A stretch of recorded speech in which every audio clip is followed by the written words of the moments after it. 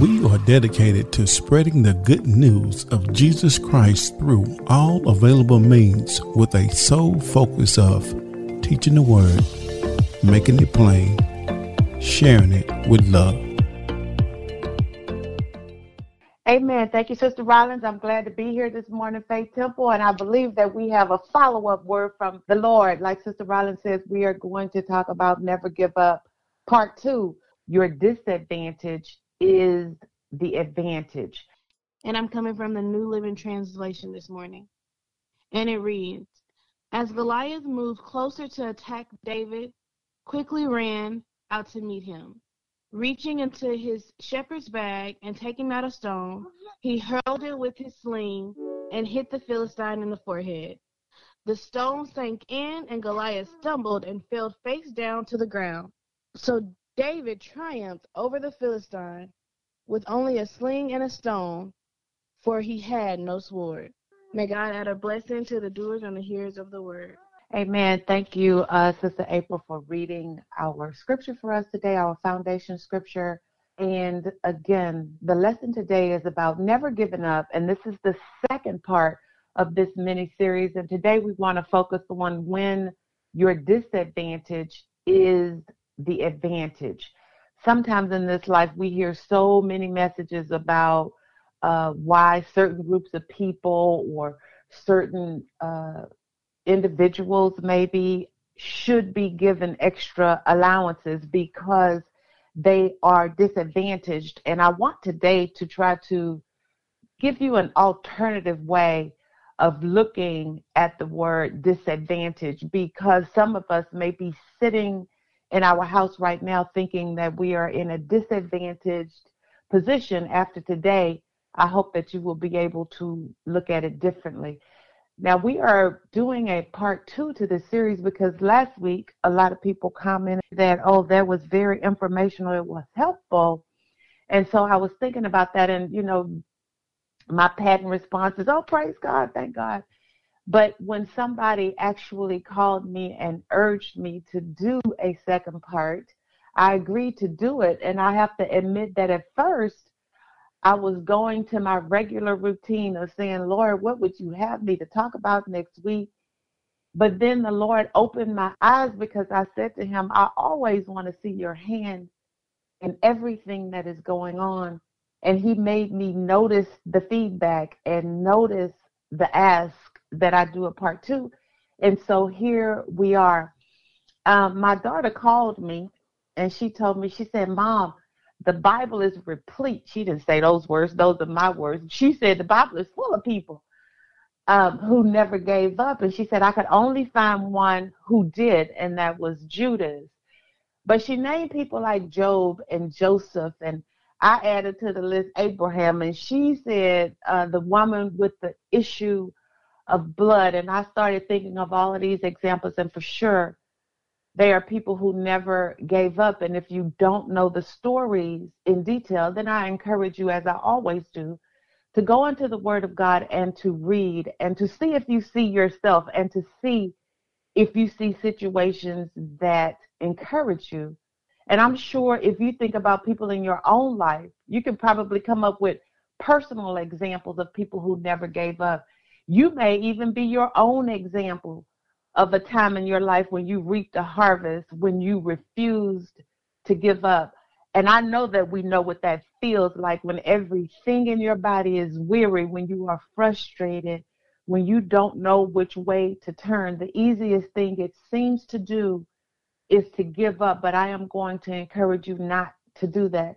So of all the examples in the Bible and all the people that we can think of, and even situations in our own lives, today we are going to focus on the little shepherd boy who turned into arguably the greatest king Israel had ever known.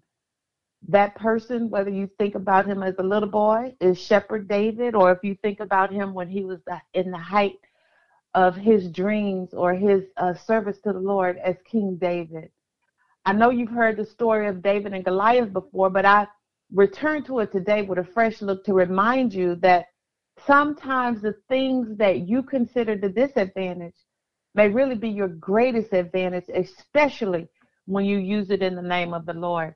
So we turn to 1 Samuel 17, and April read for us the focus verses, but the whole story is about the story of David and Goliath. And I cannot this morning give you all the details or all the drama or paint the full picture. And so I am going to encourage you to read the whole story.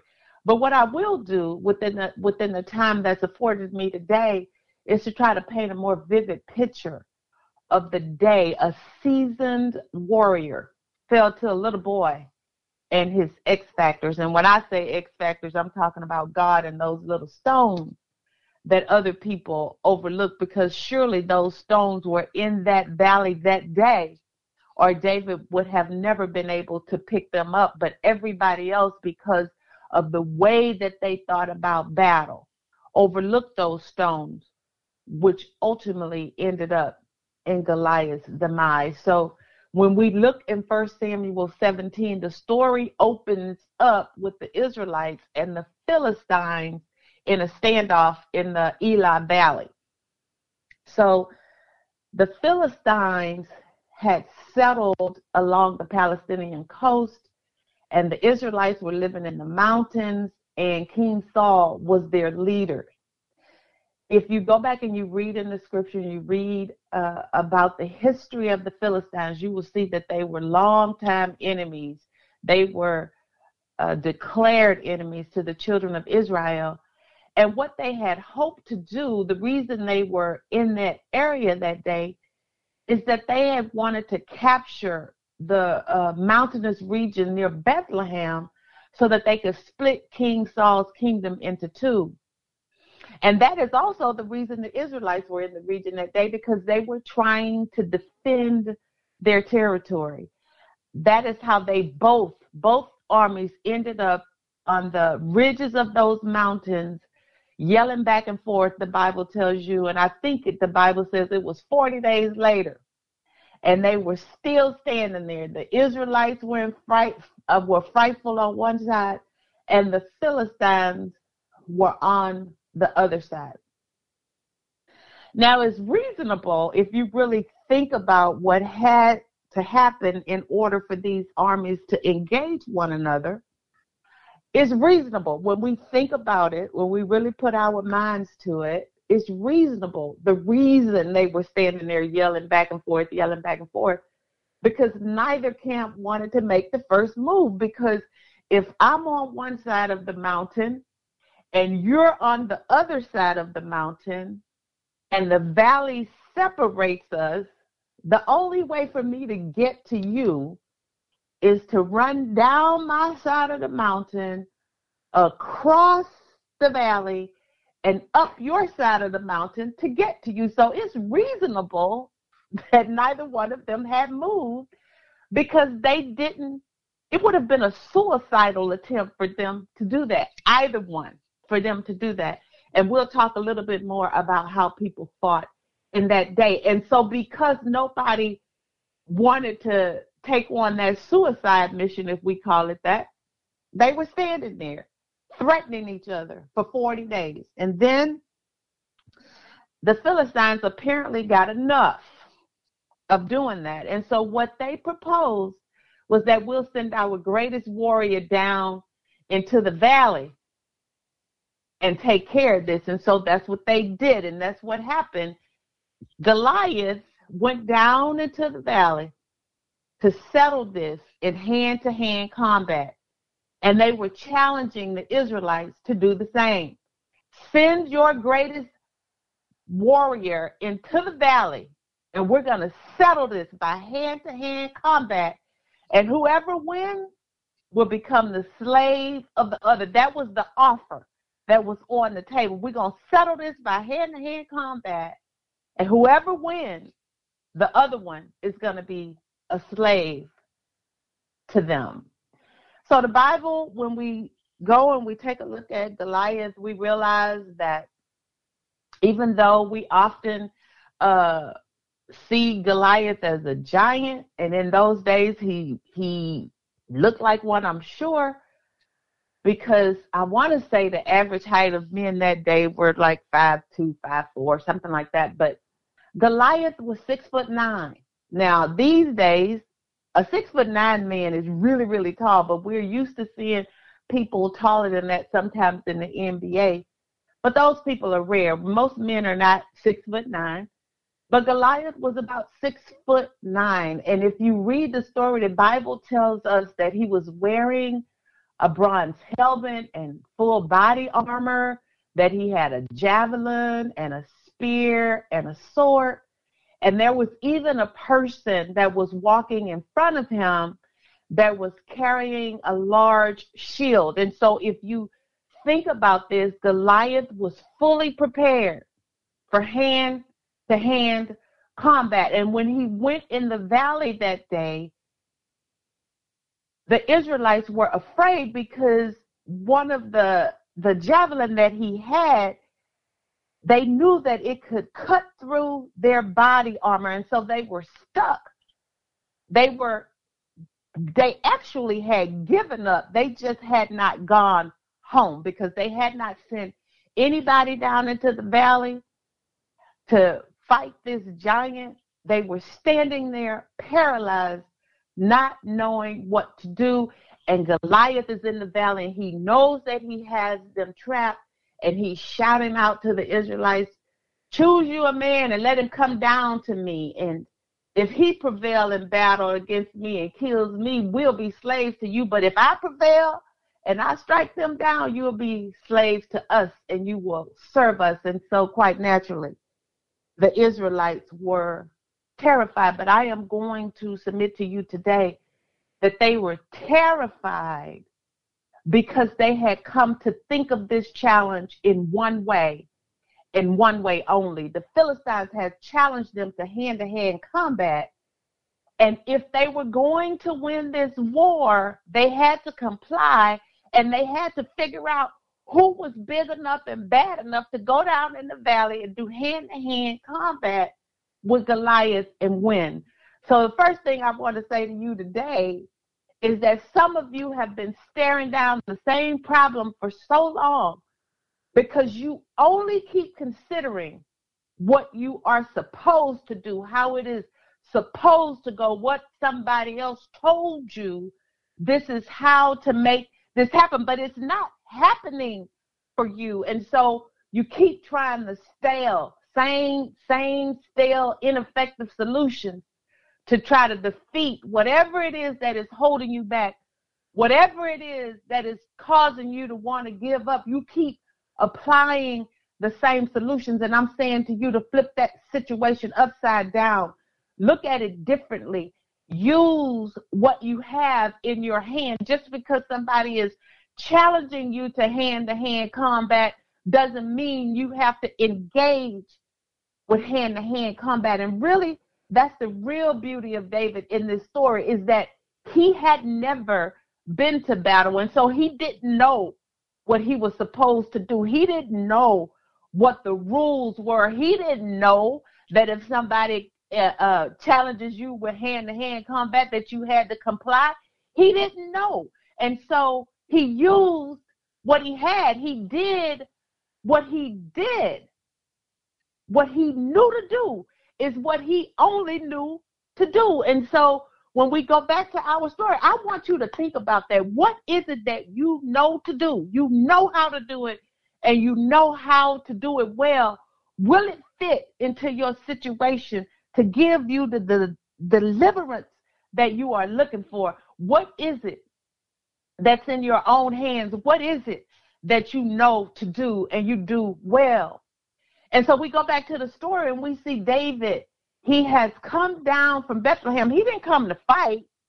He came to bring food to his brothers. And through a long series of events and squabbles with his brother, he ultimately ends up stepping forward and volunteering to go down into the valley and fight this giant. And initially, Saul, with his own knowledge and his own training and his own ideas about how things were supposed to go, he objected and he said, you can't go down against this Philistine and do battle with him? You are a boy. He's a man of war, and he's been fighting battle since his youth. But David countered his argument. And here's what David said. The Bible says, he said, when the lion or the bear would come and carry a sheep from the herd, I would go after him and strike him down and rescue it from his clutches. And so Saul ultimately relented, and he let David go down in the valley towards the giant. And when Goliath saw him coming, the Bible says that he said, come down, let's do this so I can give your flesh to the birds of the heavens and to the beasts of the field. And Goliath overestimated himself that day, because what he never even considered that someone who had never been to battle, who did not know the rules of engagement, who had no clue what he was supposed to do, would actually come in the valley that day with no intention of playing by the rules, because he didn't even know the rules. Goliath was expecting a battle-tested warrior like himself to come forward for hand-to-hand combat. And that is what he had prepared to do, because when we look in the scripture and we look at the outfit that he had on that day, the Bible tells us that he had a full bronze suit of armor, and he had spears and he had swords close to him and on his side, and he had a javelin, like I told you, that would cut through the enemy's body of armor. He never considered that something else was possible that day. And Saul was also expecting that same type of battle, because the Bible tells us that he tried to give David his own sword and his own armor so that David would be properly equipped to fight back that day. But when we look in the story, David refused Saul's armor. He refused his sword.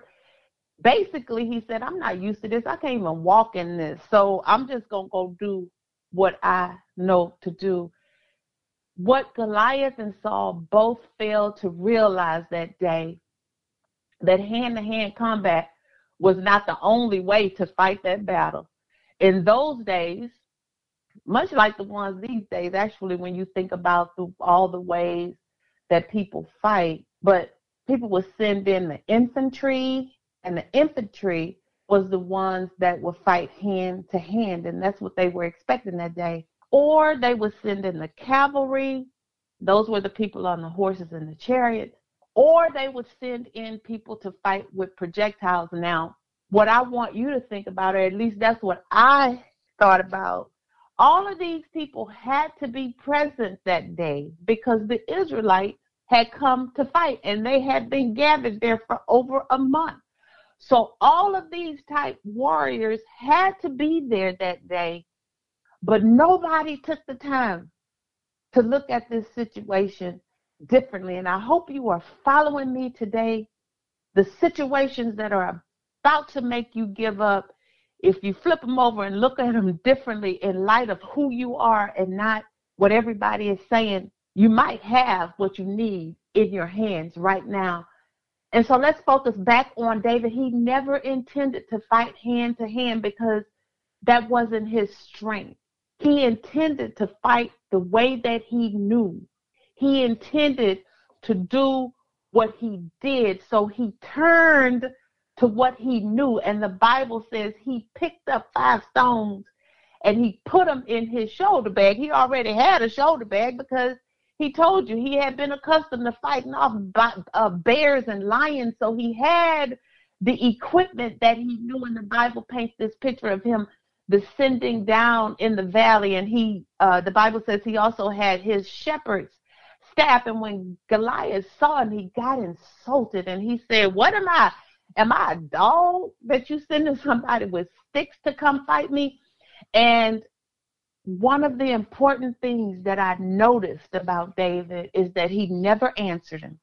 He never got insulted because Goliath compared him to a dog. And sometimes in our lives, we are distracted because of what people are saying. We get unfocused because somebody hurled an insult towards us, I'm saying to you that that's a waste of your energy and a waste of your time. You need to be like David and not answer him and just get busy doing what you know to do. That's what David did that day. He got busy doing what he knew to do. The Bible says he put one of the stones in his leather pouch of the sling, and he fired it at Goliath's forehead. And then the Bible tells us that Goliath fell. I don't know if sometimes people say he killed him with one stone, but the Bible doesn't actually say that. The Bible says that he fell. So I don't know if he was dead already. He may have already been dead already. The Bible says he fell, and then he tells us that David ran towards him, took Goliath's sword, and cut his head off with his own sword. And then the Bible says when the Philistines saw that their warrior was dead, they fled. Now, the deal was you're supposed to become our slaves. You ain't supposed to run. You're supposed to become our slaves. We have conquered you. We have won by the rules that you set. But when they saw that Goliath had lost, the Bible says that they ran. So I said all that to say what? I painted the picture for you to say what? I'm saying that you need to understand who you are, what you have, and play by those rules. Stop trying to listen to what everybody else is saying. Stop trying to use what you've seen everybody else use. Use what is in your hand.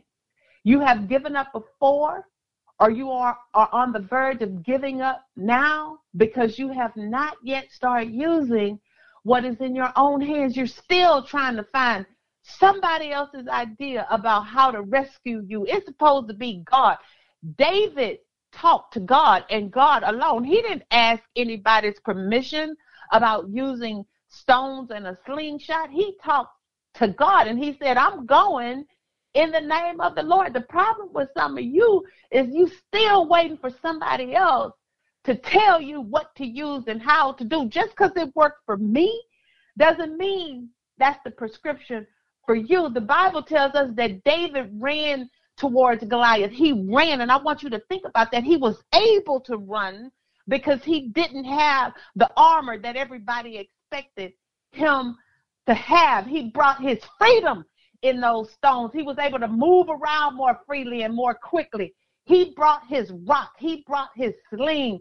And I could see him whipping it around as he's running towards Goliath with his target in mind and aiming it towards Goliath's forehead. And some of you all are still sitting around trying to figure out how to put your full body armor on when you know nothing about body armor. You know about a slingshot, but you're still sitting around trying to fight like somebody else fought, trying to get through it like somebody else got through it. I'm saying go with God. I'm saying ask God. I'm saying go in the name of the Lord, even if it looks ridiculous to you. And so imagine in your mind this little boy running around with his slingshot, maybe even circling around Goliath. I don't know. What could Goliath do, really? He was standing there with over 100 pounds of armor. He wasn't agile. He wasn't free. He wasn't able to move and defend himself. He was prepared for battle at a close range. He was immobile. He couldn't even ward off he couldn't do anything about that stone. He was ready to fight with a sword and a spear and a javelin. And he watched David. He watched it first with scorn, then with surprise. Can you imagine him laying there in horror, having been brought down by a stone? Because what he expected has suddenly changed. What he expected had never happened. And when I was thinking about this story over and over again, I started thinking about my own story, reflecting on my own life, and I hope you do the same thing. And one of the things that came to my mind was when I was in graduate school and the way that I used to study. Because if you all would think, when I started graduate school, I had a kid. I was a single parent. I was in an apartment. I was working the job. I was doing all this kind of stuff. I was exhausted. I don't think that there has ever been a time in my life where I have been so exhausted. So when everybody else was going to the library and meeting up with study groups to study, I would have never been able to pull that out. But if you walked in my house, I had walls in my house with study cards all over it, on the bedroom walls and all this kind of stuff. In the mirrors, when I'm brushing my teeth, I could pick up a nugget when I sit here, pick up a nugget when I wake up in the middle of the night. I had study cards everywhere. I had to do it differently if I was going to get to where I was trying to go. If I had insisted that the only way I could study was in a library with a study group, I would have never been able to complete, because that wasn't available to me. So I used what I had in my own hands to be able to pull it off. And I thought about my sister and how she dealt so long with chronic disease. And then I thought about the gift that the chronic disease brought her. She, in my opinion, enjoyed life more than most people because she woke up every day with the thought that this might really be my last. So she squeezed joy. If you know her, she squeezed joy from everything, from things that most of us take for granted, like a good breakfast or a cup of coffee. I don't know if you've ever watched Sharon drink a cup of coffee. It's like it's the best thing in the world. And I would go and get that cup of coffee and had a totally different feeling. It's like, it's all right. But she was squeezing joy from everywhere, even from those croissants that she used to ask people to bring her.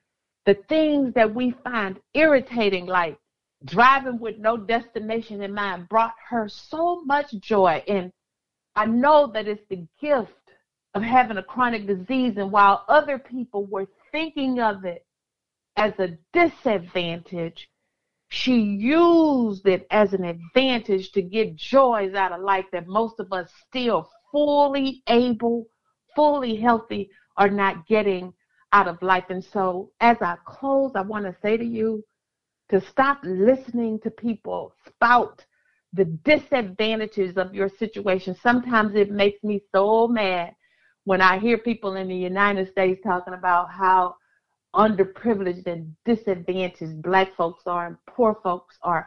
For sure, we have our challenges, but I want to encourage, I just want to scream sometimes, what is the advantage of being Black? What is the advantage of being poor? Because there are pros and cons to every single thing.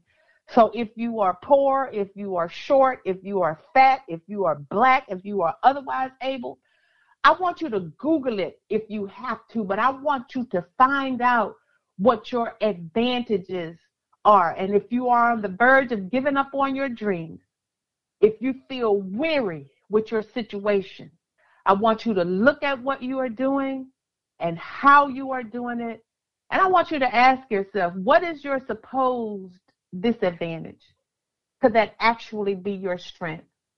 Could that actually be your greatest advantage? What do you have in your own hands? I encourage you to look at it again and do well what you do well. But out of all things, don't you dare ever give up. And that is the word for you today.